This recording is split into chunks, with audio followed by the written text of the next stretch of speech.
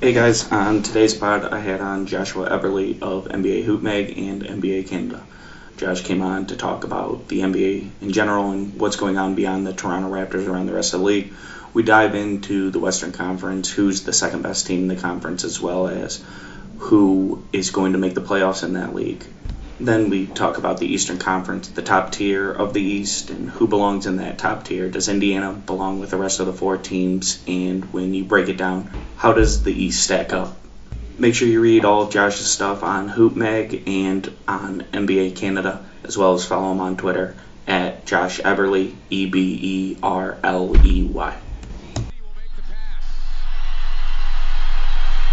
McGrady looking. Loops it in. Carter's going to get a shot off. He does. Got it! Ross and Amir. Here's Jose. 3 seconds. Gives it to DeRozan. DeRozan's fading. What a tough shot. And it goes! DeRozan with plenty of time. It's 5 seconds. DeRozan on the drive and kick from the corner. Van Vliet. Van Good. A 2. The Raptors lead with 1.1 to play. Hey Josh, how's it going? Oh, it's going well. My Cowboys might not let me down in devastating fashion today, so I'm starting the day optimistic. Yeah, we are recording this Saturday morning. It will be released on Sunday sometime, so you guys will know whether Josh was either disappointed or not by the end of the time. Perfect, yeah. We brought you on here to do just a general NBA update. Obviously, this podcast is based on the Toronto Raptors largely, but it's a good idea to keep an eye on the rest of the league as well. But before that, I guess I just want to give you some time to talk about Luka Doncic and perhaps put you in a good mood for the rest of the interview. Yeah, man, it's been exciting, and there was so much noise before he got drafted from people who I think didn't really spend a lot of time watching him, or who were dedicated to the NCAA. So you had people saying that, he was going to be a bust, the next Darko, he'd never work over here. And then on the other hand, you had people saying that he was going to be an MVP, he's the best prospect we've seen in a long time, he should easily go number 1. So as a guy who mostly focuses on the NBA, who saw very little of the Euro game, and, I got the highlights and all of this noise on either side, it was, man, like the hype is so big for this guy, and Dallas has been so star for so long. If he doesn't blow up, it's going to be so disappointing. But man, there's no one that can be disappointed after his start to this year.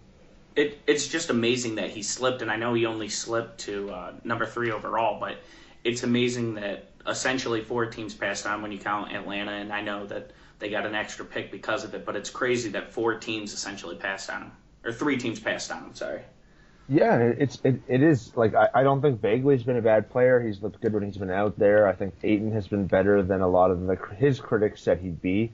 Both defensively and offensively, and Trae Young might be okay, but man, Luka looks like the real deal, and in a game that's like more and more about angles and contact and offense, this is a guy that can distribute for others and get space all over the place, and he's still a chubby 19-year-old. Like, give him 3-4 years with an NBA diet and NBA conditioning, and him getting rid of the baby fat, and man, he's gonna fly. Yeah, his picture was on the front of NBA.com today, and you can just see kind of the cheek fat, and I don't mean that in a mean way, yeah. But just once he gets on an NBA diet, it's unreal. He's going to see another step in his athleticism, which will only elevate his game. Yeah, I remember looking at, like, Anthony Davis is the guy I was thinking when he came into the league, and he was so thin that I wondered if he could bang for 82. Like, there was, which apparently was a bad worry, but he was just, his body was so far behind, but, like, it's easy to forget, like, when these guys come in, how young they are. They're, like, literally still developing, and Luka's the same way. A little bit to the other side where, like, he's kind of just like a chubby teenager still, and he's already scoring 22 points a game in the NBA, dunking to win basketball games. Can't wait to see what he looks like when he's at his peak physical form. When do you think that the turn on him will happen? Because, everybody loves him so much now. There has to be a turn, right, where the fans start to, and not Dallas fans, but where, basketball Twitter starts to turn on him collectively, right? Well, like, Phoenix Suns Twitter hates him already. Like, the Suns fans hate him simply because he's the wonder boy and getting all the shine. from this draft class, and Ayton has played fairly well and got no buzz. And I get that to some extent, but those seeds are already planted. I'm sure Hawks fans and Kings fans feel similar to some extent, but it could come right after this All-Star game. Because if Europe continues to go crazy and Luka somehow works his way into the All-Star captain spot over LeBron James, where he's forced not only to start in the All-Star game, but pick amongst peers that he's played with for 40 games, I can see a lot of people being rather frustrated with that turnaround. But it would also be pretty incredible, and I don't know. I'm open to the chaos that would come from that. Yeah, it might be finally the time that they decide to change the All-Star voting. So, besides Luka, what would you say is the biggest storyline in the league right now? The biggest storyline, it'd be hard to veer away from Harden right now. Just what he's doing, the numbers he's putting up. I would still have Giannis for MVP slightly above him right now, but this last 20 games from James Harden has been pretty spectacular. And as a guy who doesn't really enjoy watching him on a lot of nights, he's had some memorable performances on top of the gaudy box score stats. Like, he's been just on a tear. Yeah, I think there's a big difference. You can not enjoy watching him and still appreciate the efficiency in which he plays and the way he plays. I think those are kind of conflated a lot of times. People, just because I don't want to watch Harden play and don't particularly value him that way, I can still understand what he does for a team. Yeah, absolutely. And that's, one of those things that, like, fans mess up. And, you don't appreciate Harden because you say he's not your favorite superstar. No. Like, he would have been the MVP if I had a vote last year. Like, you look at Tim Duncan, who there wasn't a single writer from 99 to 09 who didn't write an article about how the Spurs were boring. And a lot of that stemmed from superstar Tim Duncan. But everybody still loved Duncan. Everybody still voted him into 2 MVP awards. Like, there's definitely a line between, appreciating their game and sitting down on the couch with popcorn and having them be your number one choice on Saturday night. Like, I mean, they're two different things. Where do you think Kawhi ranks in the MVP race? There's 2 guys clearly ahead of everyone else. It's Giannis for me. Giannis 1, Harden 2. Then there's a bit of a chasm between those guys. Do you believe that Kawhi is in that next tier?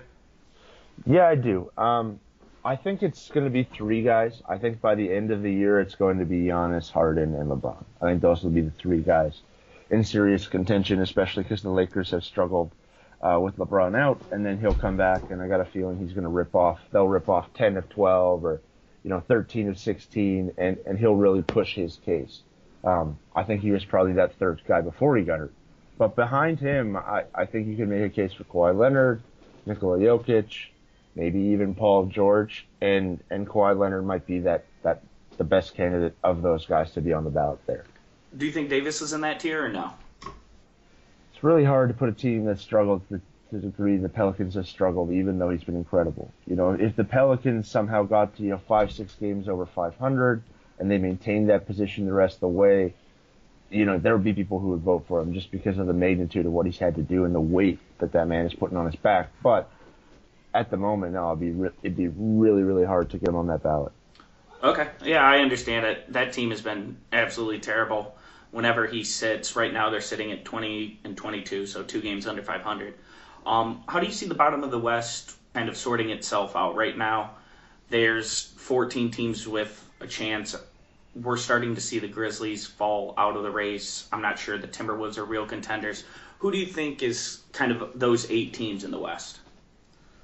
Yeah, it's tough. I mean, like, people say the West's, an East balance some. You'll see those takes, but then you look at the Western Conference, specifically towards the bottom, and you look to the bottom of the East and see, 17-23 Detroit at 9 and 19-22 Charlotte at 8. How many teams? Okay, so Miami is 500 now, but Brooklyn and Charlotte are both in and under 500. The West is tough, man, and I think the Lakers are going to get in. I think LeBron gets back. He is noticeably not the same guy he was. He's taken a small step backward, but he's still good enough to get this team in there, and they'll figure things out. I think Utah's going to figure things out to some extent, too. That defense with Rudy Gobert is still very good. Donovan Mitchell couldn't have shot worse to start the first half of the year if he tried. I think that'll level out a little bit. Sacramento, they've done all the right things, but it's just cramped. And I was a doubter of San Antonio, but here they are playing great basketball, surging at the right time. Pop's got them figuring it out. DeRozan switched his role a little bit. Aldridge continues to do the things that have made him a fan favorite in San Antonio. And I don't think this is the year that, the Sacramento or the Dallas makes that push out of the basement, even though they've both had seasons I think you can be proud of to some extent. I'm with you, and Derek White for the Spurs has been a bit of a revelation too. In his rookie season's been really good for them. It's a year early for the Mavs, Kings kind of run into the playoffs. They've been really good and they're really exciting. However, like you said, it's just so loaded in the West. There's a case to be made to me if you're the number one seed in the West. It's easier to get out of the playoffs than the East because there's so many top teams in the East. But when you talk about the overall talent in the conference, it's just a grind to go through the West day in, day out. You have, 14 teams that are legitimately good. As for the East, there's 5. Yeah. And, even Minnesota at 20 and 22 might be my pick other than Utah in the bottom to make noise because I'm still a believer in Karl Anthony Towns. Like, there's been a lot of talk about his work ethic and his lack of growth on defense and all of the chaos that went on there. But since Jimmy Butler has left, this is a guy that's averaging 26 and 13 over a 15, 16-game stretch. Like, he's been just phenomenal, too. And I think he's still got that franchise-level talent. I think he's got better on defense. I think Covington fits well there. Obviously they've got a new coach in Ryan Saunders, and there's been a ton of change there. But I think even Minnesota, who's sitting at 13, is definitely, a top 5 seed, 6 seed in the East. So it's not changed yet. Yeah, I totally understand. Who do you think is the second best team in the West then? That's a good question right now. And, I want to believe in Denver. I really do. Assuming, you're saying Warriors are still the best, we all still believe the Warriors are the best, correct? Yeah. I'm not ready to go off that yet. Okay. I'm if we're not going off standards. Yeah, I want to say Denver because, they've had a ton of injuries too, and Jamal Murray and Nikola Jokic have just kept the ship afloat, and not even afloat, but leading the conference. So that's really impressive, but I just think they're in trouble come the playoffs.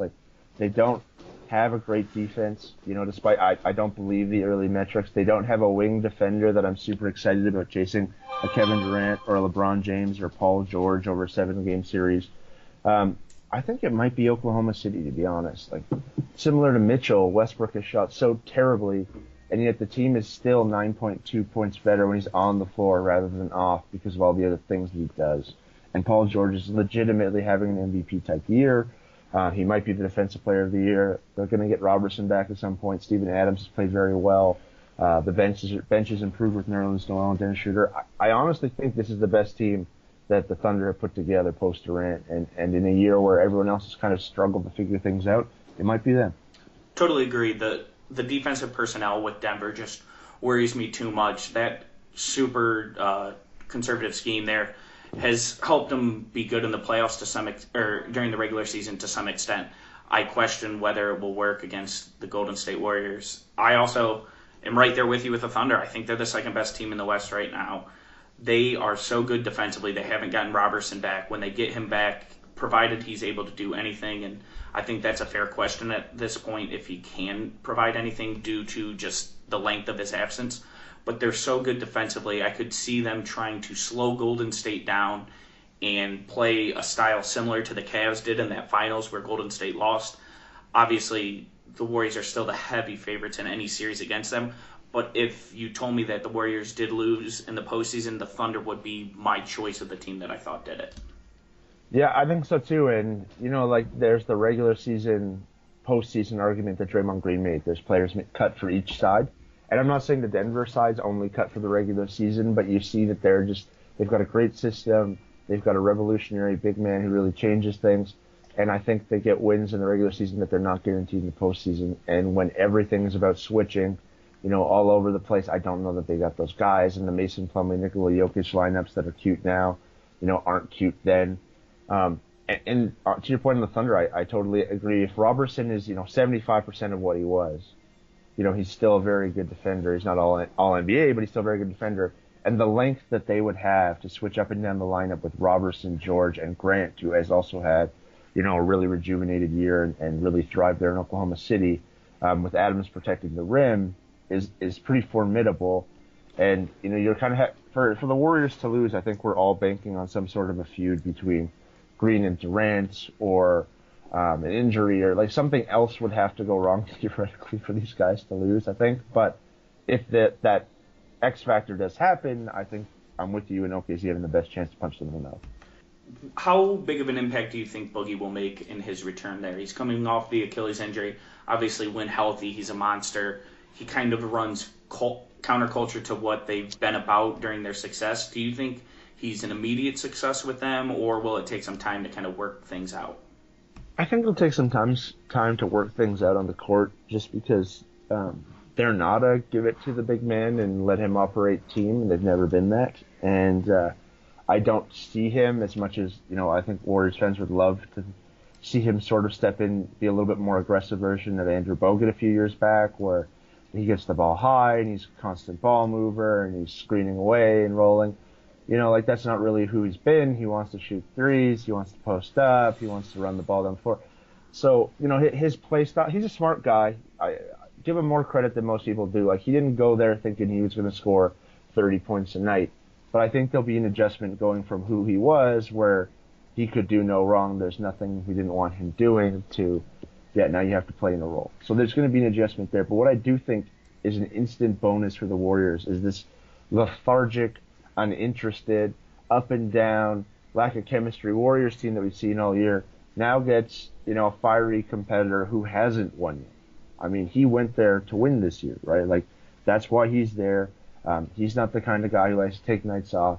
He's not the guy that laughs at, missed opportunity here and missed opportunity there. And I think the team might rally around this guy who took an MLE to come play with them and win, and is as competitive as he is. So I think the team might get, an effort boost, if you will, just from having him out there. It's hard to believe, knowing his transition defense and past histories, that Boogie's going to be an effort increase. But I'm actually with you there in the fact that it's just they've been through the same thing over and over again in the Warriors, and it's really hard to give a crap about a random game in the middle of February when you've won 3 titles.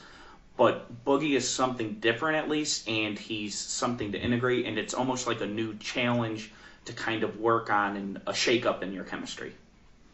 Yeah, and I just don't think there's any fear in them.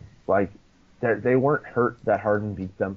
They might have been, sour in the moment or whatever, but they're not oh man, James has really unlocked it this year. If we don't pull it together, he's going to beat us in the playoffs. There's none of that in that locker room. There's no fear. And if you can't have the fear of God, and you're playing for a teammate who hasn't won yet and who was hurt and took less money to be there and is ultra competitive, might be the closest thing they have to a unifying force come before this playoffs. Sure. Moving over to the East, how would you rank the top teams in the Eastern Conference? To me, there's 4 teams, and I'm not quite ready to put Indiana in there, but perhaps you do. How would you rank, I guess, those top 5 teams in the East? I would say, in terms of how they played this year, or in terms of how I think? If you're picking their chances to get out of the Eastern Conference. Okay. I'll say Toronto, Boston, Milwaukee, Philadelphia. And then Indiana 5, I'm guessing? Yeah, and then Indiana 5. Yeah. And I'm like you. They're just, those 4 teams are in a tier, and then then Indiana's a half step down.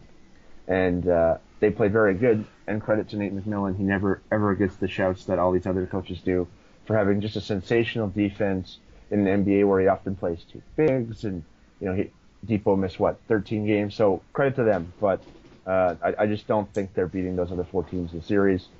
I really think Giannis is the scariest player in the NBA right now, definitely in the Eastern Conference.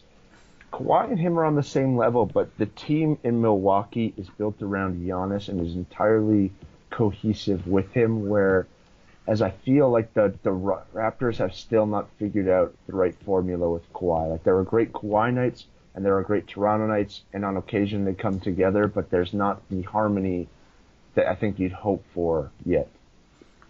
I agree to that to some extent. Milwaukee just filters everything they do through Giannis. I'm not sure Toronto will ever have quite the same level of synergy with Kawhi just kind of on the roles that they're asked to play. Toronto has a lot more going on besides Kawhi, and I think that's a good thing in general, but I'm with you as far as Giannis being the scariest player on the East because they rely on him so much and he provides so much for them on a night-to-night basis. I think the Raptors, like Kawhi or Lowry missing so much time and Kawhi getting rested, like they haven't got enough time yet together on the court, but it just feels like Kyle is, doing what he's supposed to do as the point guard and trying to get Kawhi off, and Kawhi is running a ton more isolation than he used to in San Antonio, and he's an ox out there, and there's nothing he can't do, and it's fine.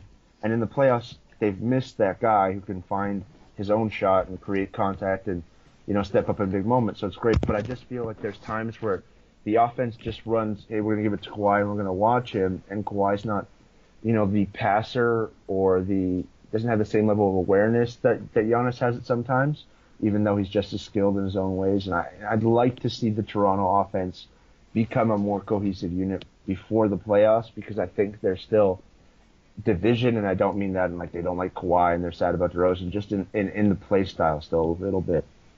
No, I'm with you. I'd push back that it's over the past 10 games, I think we've seen that less, but I definitely agree that Toronto hasn't quite reached their ceiling offensively as far as having, they don't seem to have the chemistry that Milwaukee has, and obviously, a lot of that has to do with injuries and being banged up throughout the year, but you're right, it's not the same kind of mission that Milwaukee has to, we're going to play this style and this is how we're going to play no matter what. Yeah, and I think Boston's going through a similar thing. Like, Boston is still figuring out, like, are we better when Kyrie goes for 29 points and, dominates things? Are we better when Kyrie's out and we have 35 assists and everybody gets equal touches? Are we better when Kyrie purposefully limits his game and we try to split the distance? And they've had a bunch of different looks this year. And, Jaylen Brown's been up and down and Tatum's been up and down. And, that they have a ton of talent, but they're still the reincorporation or incorporation of Gordon Hayward and Kyrie Irving has been hard for that team. And I think similarly, Toronto to a lesser extent has had to figure out, now that we have Kawhi, a bona fide superstar, how do we let him do him while also not sacrificing our identity as a team. And credit to Nick Nurse, because this team has been a very, very well prepared, and his willingness to change the lineup and give different looks has been something I think that Raptors fans may have noticed in comparison to Casey. So I think he's done a good job. But yeah, I still think, as you said, there's a little bit of a higher ceiling for the Raptors that they haven't hit yet. You mentioned Boston too, and I actually agree with you on that. I think that Boston is the biggest threat to Toronto in the Eastern Conference. However, we're also in the minority in that belief. Can you just explain why you have them ahead of everyone else despite their struggles so far this year? Yeah, because I think Boston's struggles are an identity issue and not a talent issue. And you look at this team last year and how gutsy they were and how hard they played, and obviously, after listening to me on this podcast for 20 minutes, I'm big on forwards who can switch, and that's just what they have. Like, they have, Al Horford, the preeminent switching center. They have Tatum, they have Brown, they have Marcus Morris, who's quietly having a very, very good year, and they can just make your life very, very difficult. Now, I have always thought Kyrie Irving was a little bit overrated. I'm not super big on the small guard who creates offense, isn't a great playmaker, and plays no defense.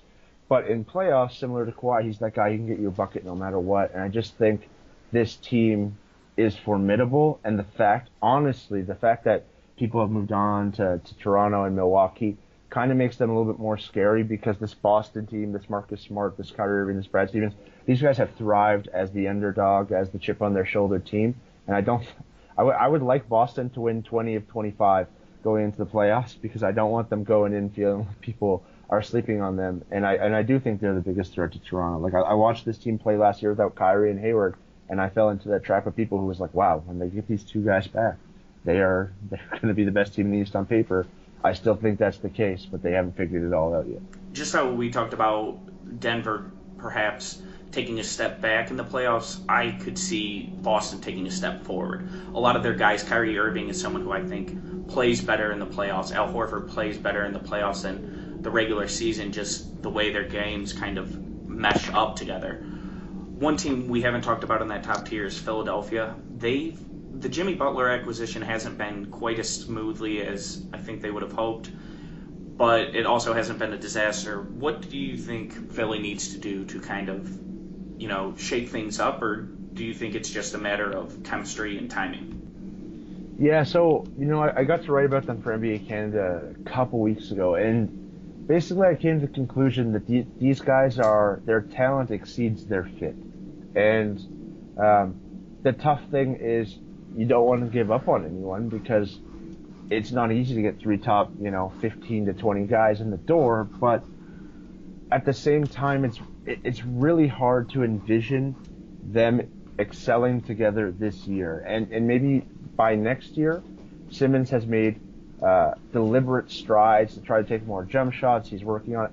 Maybe by this time next year, he's at least a respectable enough shooter that him and Butler both needing to play on the ball isn't as big of an issue, or Embiid cuts a little bit more, goes back to shooting threes, and they can play with the pace that Simmons wants, or Butler gets all the money that he wants and he's happier.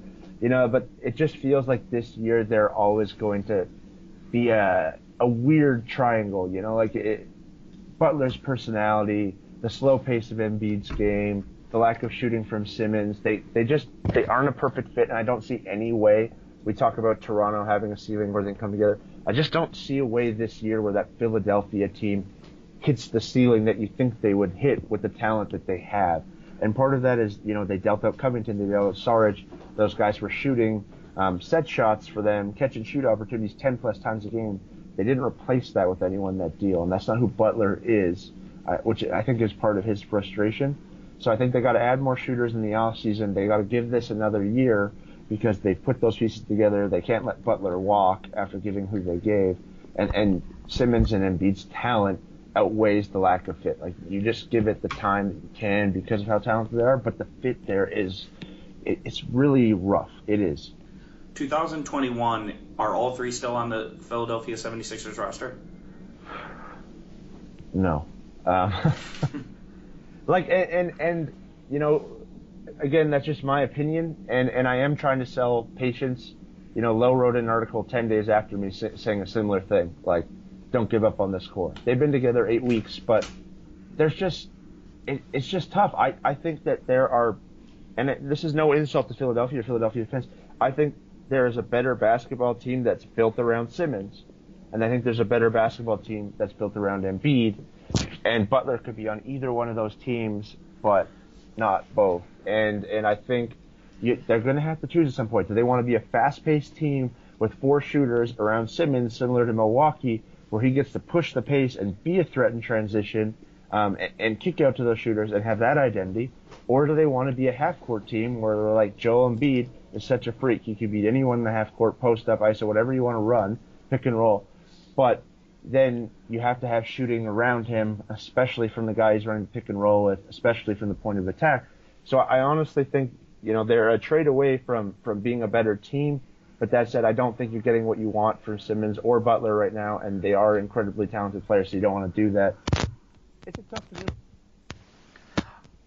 I'm glad someone else mentioned it. I've been long on the train that Anthony Davis for Simmons makes some sense. Do you think that makes any kind of sense, or am I crazy? I think it makes some sense. And here's, again, I don't know if you can play Davis and Embiid together.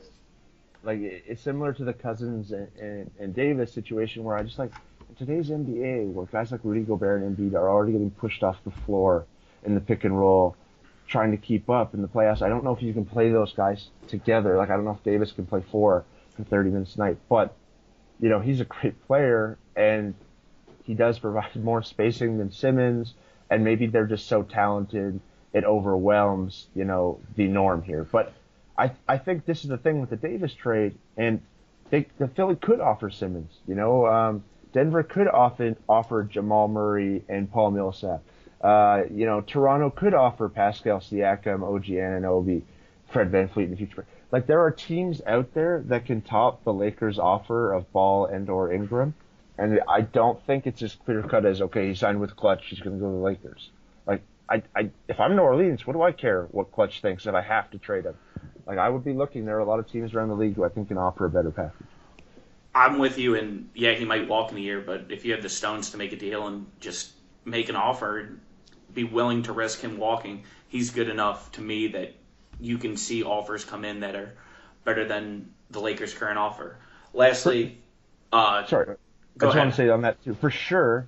And the other thing is like, oh, well, he could say he's not going to resign. He's not going to give them any leverage. BS, man. Like, are you kidding me? If teams are willing to roll the dice on Paul George, you don't think they're going to be willing to roll the dice on 25-year-old Anthony Davis? Like, a team like Sacramento that's been terrible forever and talking about Enes Kanter as a solution to their problem in an expiring year isn't going to throw a Marvin Bagley, Bogdanovich, pick offers type thing at them? Absolutely they are. Like, someone will do it. So yeah, I mentioned Toronto. You have to at least give a call and be like, hey, what's Pascal Siakam, OG Anunoby, and a couple picks do? Why are you not making that call? And maybe that's not enough for New Orleans right now, but you at least have to make in an offer and see what they say. Yeah, I mean, everyone should do their homework as quietly as possible. Yeah. But everyone should do their homework. Yeah. Last thing before I get you out of here, what is your current awards ballot looking like? We already mentioned MVP is Giannis, Rookie of the Year, I have to believe is Doncic. What are your most improved and your Sixth Man of the Year? So Sixth Man of the Year. It's really empty this year. It's tough because I felt like the first 15 games I had a bunch of guys I would have been excited there, and it's kind of simmered. Montrezl Harrell in with the Clippers I think might be my guy right now if I have to go Sixth Man, which is funny because Lou Williams is there and probably a viable candidate as well. I wanted to say Julius Randle just because of the numbers he's put up and he's been in and out of the lineup, but like the team isn't necessarily better when he's playing those big minutes, so it's tough there. Yeah, so I think I'd go Harrell. Most improved. It'd be really hard not to vote for Pascal Siakam. Like, the De'Aaron Fox argument is good, and statistically, I think he's improved the most. But I don't like voting for second-year players. He was a lottery pick. He was a high lottery pick. There's kind of expected to be a natural progression, and maybe I'm being a bit of a curmudgeon on this, but Pascal Siakam was not supposed to be an all-defense, game-changing individual where they drafted him. I thought he was going to be a serviceable player and what he could provide. I did not see him being this formidable. He's a guy that honestly could even be he's probably not going to get into the game, but he's on the cusp of the All-Star game. He's been one of the 15 to 20 best players in the Eastern Conference this year. That's a heck of a jump for a late pick who, had no expectations of this kind of a production.